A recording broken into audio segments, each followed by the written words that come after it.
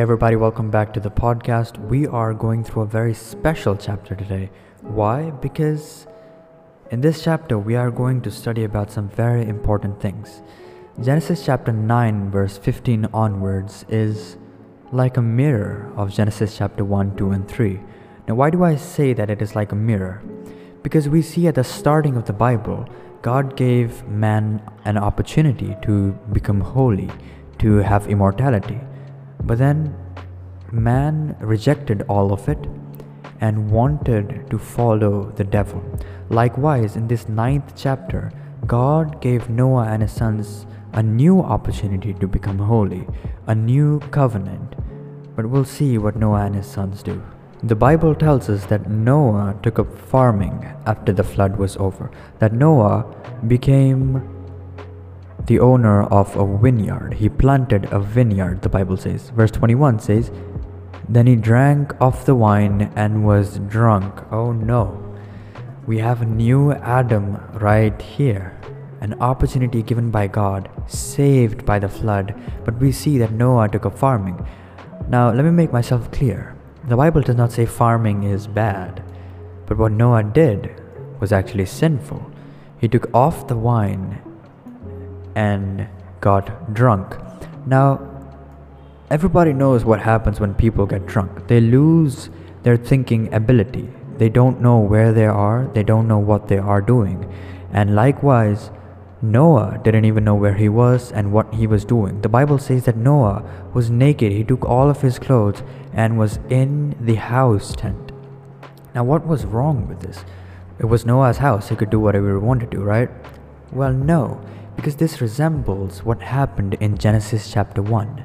Adam and Eve took off their clothes of innocence and took on or wore the clothes of mortality and death. Likewise, Noah gave up God's opportunity and got drunk in sin and had left the perfect opportunity to become righteous and holy.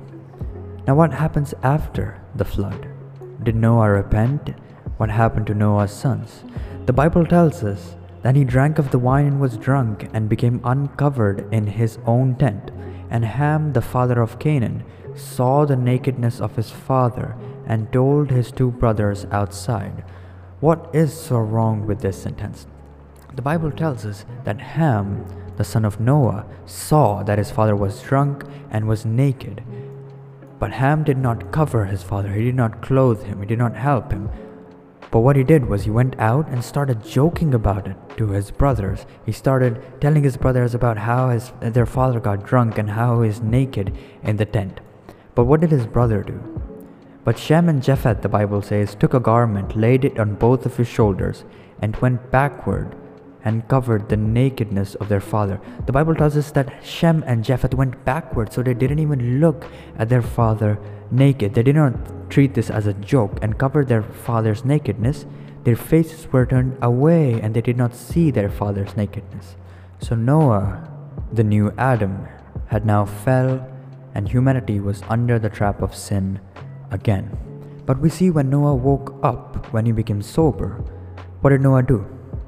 Noah cursed Canaan because his father Ham had disgraced Noah or did not help Noah when he was drunk. But he blessed Shem and Japheth. If we go back into the Bible, in Genesis 4 or 5 or 3 or 2, we can compare Shem and Japheth with Abel and Seth, the holy sons of Adam. And we can compare Ham with Cain because he did not help his father in times of need. Because he could have told his father, "Father, what are you doing?" But he did not. Instead, he made a joke out of it. So the Bible is very clear that now Noah had also sinned, even though he walked with God, the Bible says. Noah was just, but he still sinned. Verse 28 and 29 says, "And Noah lived after the flood 350 years, so all the days of Noah were 950 years, and he died."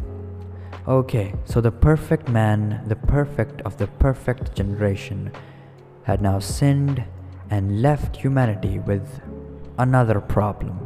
So Noah was not the savior.